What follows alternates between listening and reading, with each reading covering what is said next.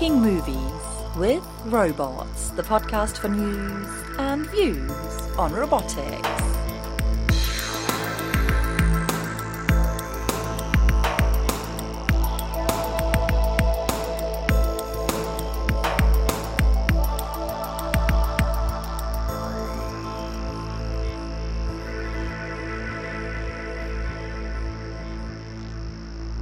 Hi and welcome to episode 171 of the Robots podcast.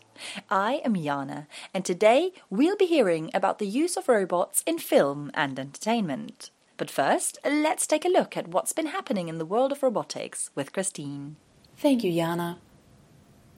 Being involved in the maker community, Shanmugha and Kishore found that many people with non-technical backgrounds had interest in electronics and robotics, but were discouraged by technologies perceived difficult. From this experience, they set off to design an electronics platform that could be used by everyone in 2013. They noticed that most people had smartphones or tablets, so they decided to create a hardware platform for mobile devices.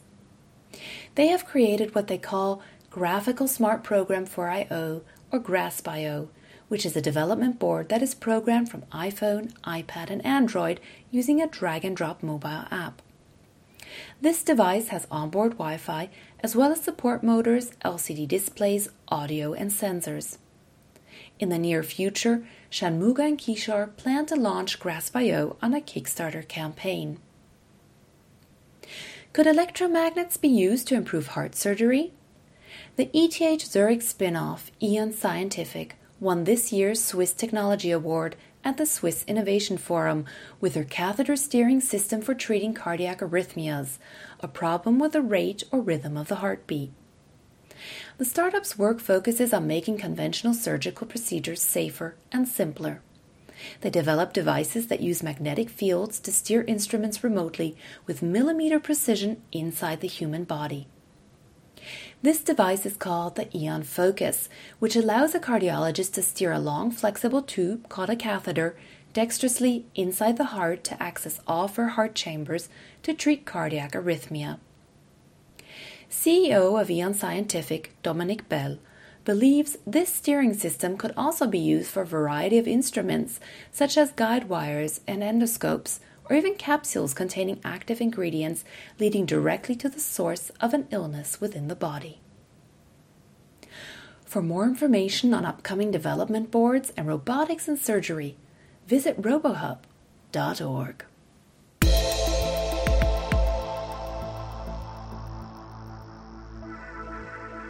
Robots have been used in filmmaking for quite some time, and recent advances are ensuring that their use will continue and probably increase in coming years. Grant Imahara is an electronics wizard who you may know from his work on the Mythbuster series or from his contributions to a huge range of famous motion pictures, including the Matrix sequels, the Star Wars prequels, Spielberg's AI Artificial Intelligence, The Lost World Jurassic Park, or Terminator 3 Rise of the Machines. He is one of the leading experts in animatronics and one of only a handful of people to have operated R2-D2. So who better to tell us about the role and future of robotics in the film industry? I am Ron Vanderclay at Supernova 2014 in Perth, WA. With me today is Grant Imahara, who I will be speaking to about the role of robotics in film and television. What got you interested in robotics, Grant? I've been a huge robotics fan from when I was little. I think that growing up playing with Lego building blocks was something that cemented the foundation of wanting to be a builder. And having that background and then seeing Star Wars for the first time, where robots and humans interacted in a meaningful way.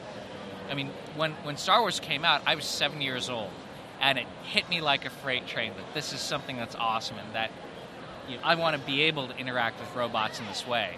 And so I went on to become a builder, and now I can build robots and robots that are of my own design. How did you get started in the field of electrical engineering? I think that electrical engineering was something that was a means for me to be able to build things. In those days, there wasn't a mechatronics program like they have now, that combines mechanical engineering and electrical engineering into one awesome thing. I think I was on the fence between mechanical and electrical, but for the reason that I wanted to build electronic things primarily, that's where I leaned towards. And it wasn't until after I graduated in electrical engineering, went to work at Lucasfilm for a few years, and then moved to Industrial Light and Magic doing special effects. That's where I really gained the skills to be able to build robots, to machine them, to take a block of aluminum or a plate of steel and use those tools to make them into a working robot. How did your studies in electrical engineering lead you into the film and television industry? So right after college, I had a degree in electrical engineering. I had a mentor in college. His name was Tom Holman, who also happened to be the TH of the Lucasfilm THX sound system. And so after I graduated, during college I did an internship at THX, and then after I graduated, they invited me to come back.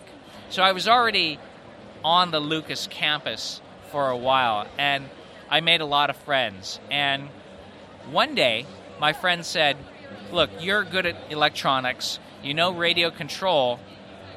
At Industrial Light and Magic in the model shop, we're a little busy right now, and we could use some help. We could use a guy like you with your skill set.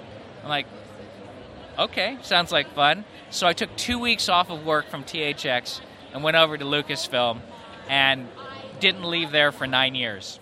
What was your most challenging build? There are a number of challenging builds for a number of different reasons. One of them that was complexity was, of course, my robot that I did for BattleBots. And that was complex because it combined electrical systems for drive and control, as well as pneumatic systems for the weapon. And at that time, when I was doing BattleBots, I had to find the resources. It wasn't like I could go to a robot store and get robot parts. I was pulling tanks from paintball and motors from wheelchair and scooter stores. I mean, those are the things that I use to build my robot. And in the end, the combination of all of those things, all of that, made it one of the more complex things that I've done. On Mythbusters, you built a lot of robotics rigs to assist in conducting tests and experiments. Have you had any bad experiences with things going wrong? The nature of our show, Mythbusters, is that we are making things that essentially haven't been made before. That, nobody's ever, to my knowledge, made a machine to consistently pull people's socks off of their feet. Or throw a steel-rimmed hat. And so with things of that nature, a lot of times it'll be maybe something doesn't quite go as expected.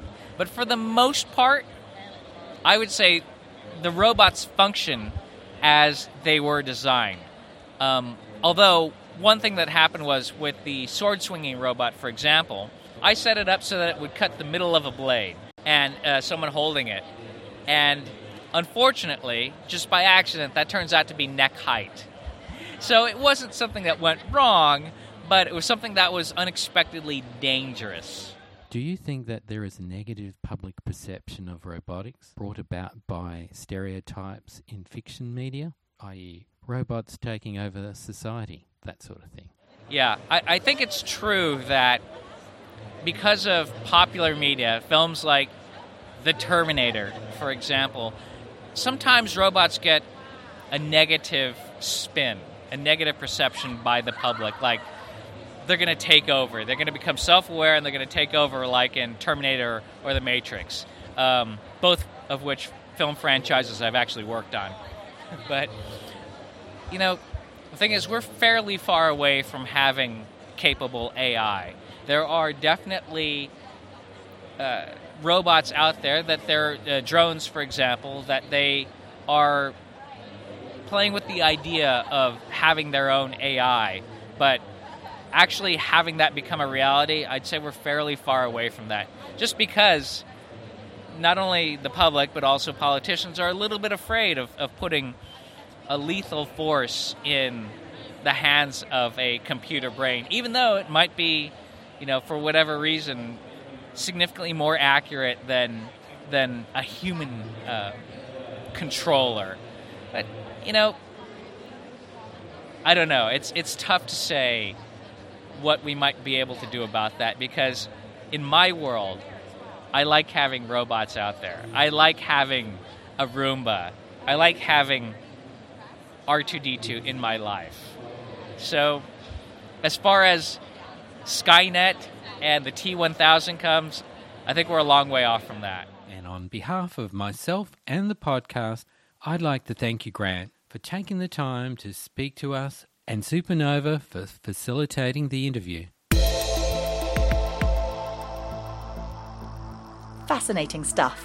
And we're not quite finished yet.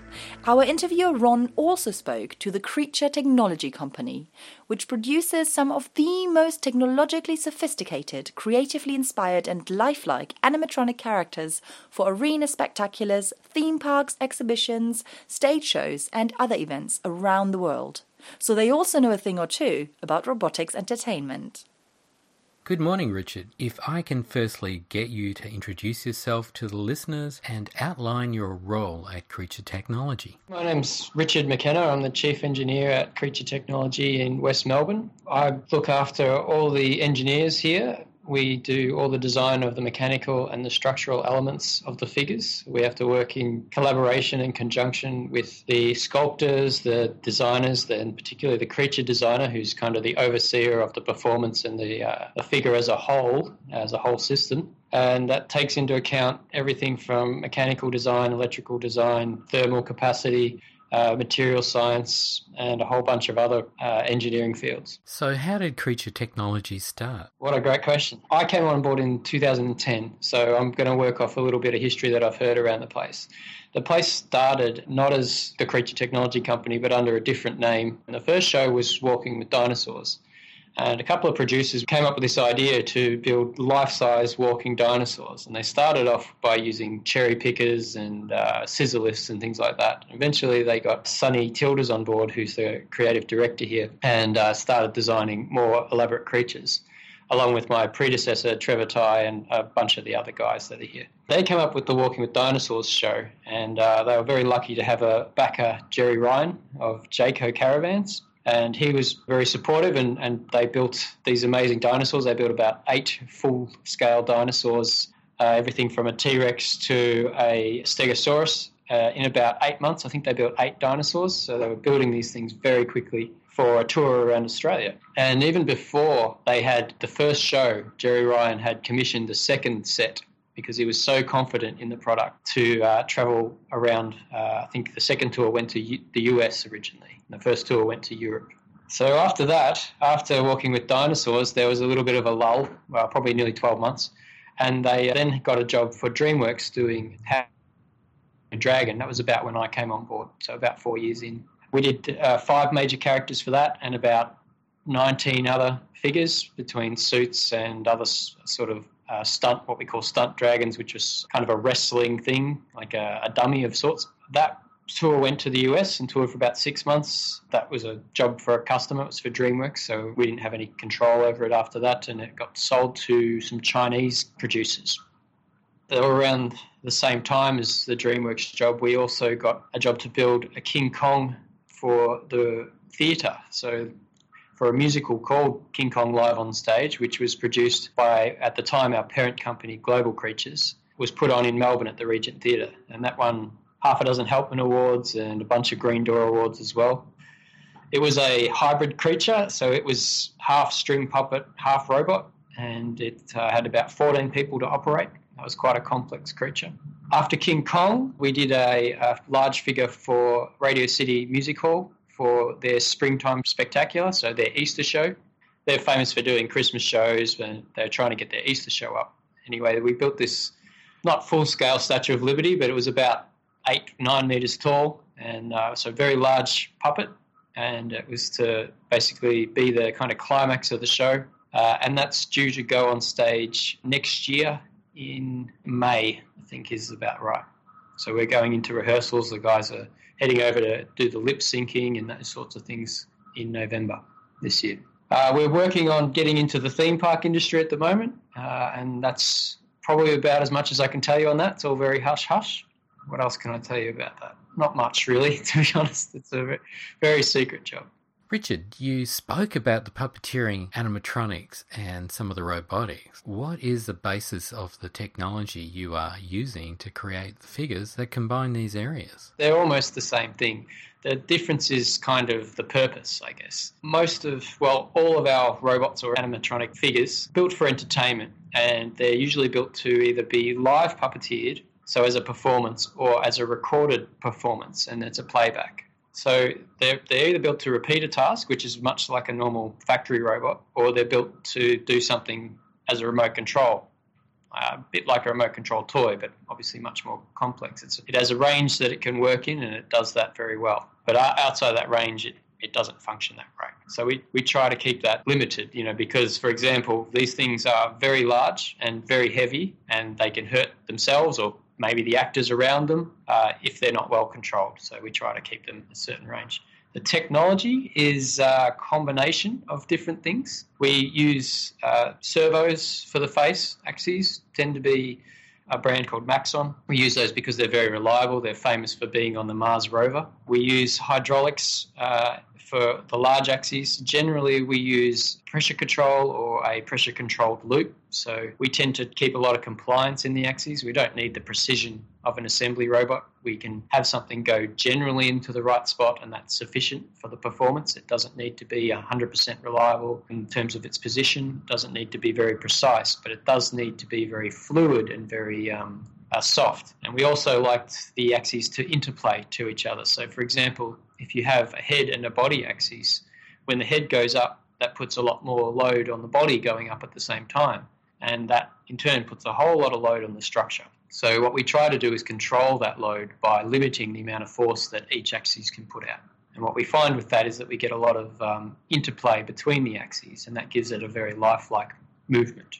That's very interesting. So how do you go using air and hydraulics with the noise and safety aspects in mind? Yeah, very difficult to control. For example, a King Kong, the noise is really paramount. In the theatre, if you go into a theatre, you stand on the stage, the whole building is built to project your voice out. So if you put in the centre of the stage a hydraulic pump, the guy in the back row can hear it pretty clearly. So we had to pick the quietest pump we could find, which then put a whole bunch of other requirements on us because it had certain limitations. And then we had to cover it in what we call a Barney, which is a bunch of sound isolating material, put it on isolation mounts so it didn't put too much vibration into the structure, which would then cause his fiberglass body to act as a soundboard and project it out again, and on and on and on. For another job, which I forgot to tell you about, we did the Olympics recently, the Winter Olympics. We picked a different pump, and that was probably a fair bit more successful than the pump we picked for King Kong. So we'll probably use that one again, and that's a specifically designed gear pump called the Silence pump, which is probably about 3 or 4 times quieter than a standard hydraulic gear pump. It's really hard to manage it. It's one of our big concerns. We're very lucky because most of our shows are very loud, especially when there's a lot of action on stage. So what that means is that the sound designer can afford to put a whole pile of music and sound effects and things over the top of a screaming, hydraulic pump. In your area of entertainment, what are the job opportunities for technicians and engineers? I guess what we can tell them is that they do exist. In Australia, there's not a heap of them. There's not many. I'm very, very lucky. I was trained as a robotic engineer, mechatronic engineer at Swinburne. So it is, I'm in the job, working with robots, building and designing robots. But there's not a lot of them, and they're very competitive to get into. We get a number of CVs from young guys. We regularly get contacted by guys that have been through the place, saying, can I come in and sweep the floor? I'll do anything to work there. But, there's an amount, like with any engineering, you've got to train up younger guys and get them into the way you want them to work, as well as to be kind of useful and have initiative and productivity and that sort of stuff. So if you want to get into the job, you've got to put yourself forward. I'd also say you've got to get some kind of experience. And if you're interested in the entertainment industry, get some kind of entertainment industry experience, whether that's as an amateur or professionally or as a vocational training, get something. Certainly that's what helped me. I wanted to get into animatronics when I was at uni. I managed to find a special effects company that needed a bit of help on a job, and so I got involved in that. I was lucky to get a second job. I took a second job working on the Maya windows when I graduated, so I had a full-time regular job, but I wanted to get into animatronics, so I took a second job working, from 6 till 10 at night, trying to get some experience. But they're hard to get into. They certainly don't exist as much as they used to in the film and television industry. There's probably in Australia doing animatronics 2 or 3 companies. There's John Cox in Queensland. There's us here in Melbourne. There's a company called Stage One that do a little bit of stuff, but not very much. Then you've got to look at overseas companies and your Stan Winstons and these kind of places. We're probably one of the only companies in the world that do this scale. I know there's a Japanese company called Kokoro that do kind of dinosaur as well, usually not 1-to-1 scale, usually half scale or quarter scale, something like that. Other than that, there's not a lot. They're few and far between. What type of experience are you projecting to your audience? Is it shock and awe, or is it on a personal level? All of the above. We're trying to give the audience a personal experience. We're trying to, give them a connection to the creature, to the puppet, so that they think that they're interacting with it 1-to-1, so that it looks at them directly. Eyes have to function, the eyelids have to function. It's got to look and feel real. Now, the audience will come some way to meet you on that, even if they don't realise they are. So from a performance point of view, people buy into puppetry. That's why Sesame Street works, because they believe it's real, even though they know it's not. They're willing to go on that journey with you, to suspend their disbelief and enjoy the fact that this thing's real, even though it's not. One of our usual things that tells us we're getting it right is when the director comes and starts talking directly to the puppet rather than to the 2 or 3 guys that might be operating it. The director might stand directly in front of the dragon and say, "You're coming towards her too fast. You need to just slow down and talk at the puppet." And the puppet sits there and nods, and he's not actually talking to the people driving it, but he thinks he is. And that's sort of a tip-off that we're on the right track. Yeah, so we're looking for that fluid movement, the interaction that feels like it's real, and that it's hard to sort of define, but it's that intangible stuff. You spoke about the prospect of moving into the theme park industry. Are you looking at expanding upon the audio animatronic style from the 60s and 70s, which is heavily featured in the Walt Disney attractions? There's certainly amazing stuff that they were doing back then, and that's where the term audio animatronics seems to have originated back then. And the fact that they could do playback, that was when they realised they could do playback of motion, and the compliance that came in. So when you talk about fluency and the fluidity of the movement, that's where the compliance in the axes is. So if you need to look over into the audience, it doesn't matter whether you're looking at seat 23 or 24, because the audience doesn't know where it's supposed to be looking. So when you take out the restriction of having to nail an exact sight line and just have a general idea of where it needs to be, then you can have a much more fluid control system. You can have something that goes past where it's supposed to and then drifts back to where it needs to be eventually, and gradually eliminate your errors, that sort of thing. Where that becomes difficult is if you're working with an actor and they decide to miss their mark or to land on a different spot, and you have to adjust. That only really works with live puppeteering. What you have to do there is adjust for what the actor might have done. So you only get away with so much playback then, and you actually have to have a live puppeteer then, and then it's down to the skills of the puppeteer. We put a lot of control into the loop so that they can't do anything too crazy, but they still have to make the thing look alive and move in a natural way. What does the future hold? Will there be a point where you'll have a large character on stage being controlled by an actor off stage, providing voice and movement via motion capture? It's certainly possible. At the moment, the technology is probably a little bit prohibitive in terms of costs and processing power. But I could certainly see a time where you could do that, where you could have the actor in a room with motion capture tools and the figure of whatever kind performing in front of an audience. Where that gets problematic is probably moving it around. So you still need to have something that does a gross movement of it. I don't think they've quite nailed the bipedal type things. And having anything that actually isn't supported by some structural frame is very difficult. For example, all of our large quadruped creatures have a structural frame that holds them up, and then their legs hang off that, and they move fluidly and they contact the ground and they track the ground and all these things, but the legs don't help them up.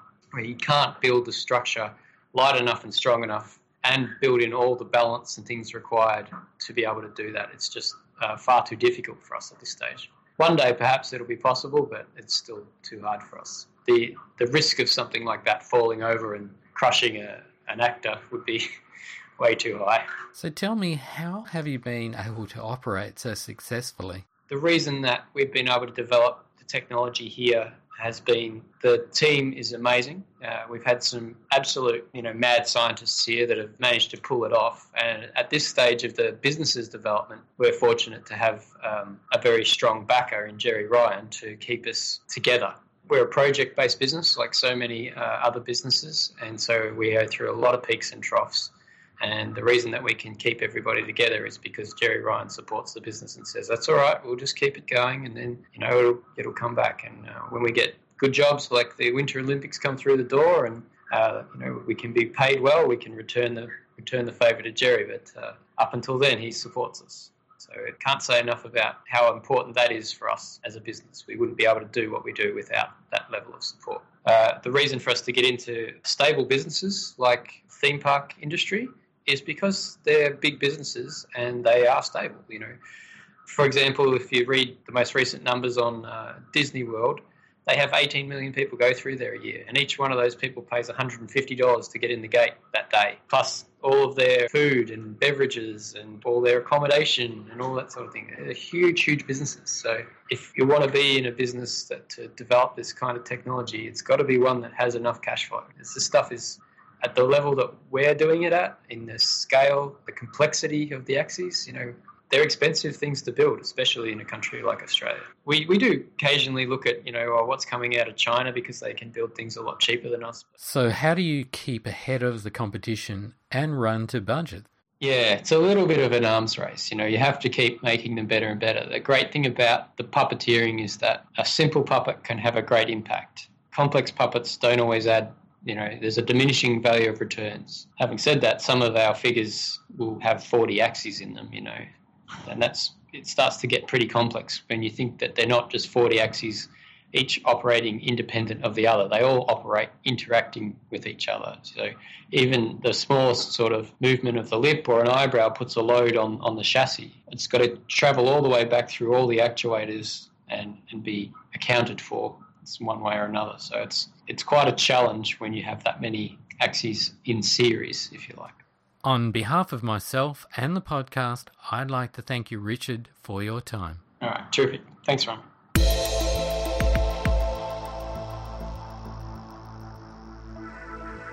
And that's the end of the interviews. If you fancy trying your hand at using robots in filmmaking, then why not create a festive video entry for our annual festive season competition? Entries are still welcome, and some of the best pics will be featured on our dedicated YouTube channel. Just visit our website at robotspodcast.com to find out more. The whole team behind the Robots Podcast wishes you a very merry festive season, and we'll be back just after Christmas. Until then, goodbye.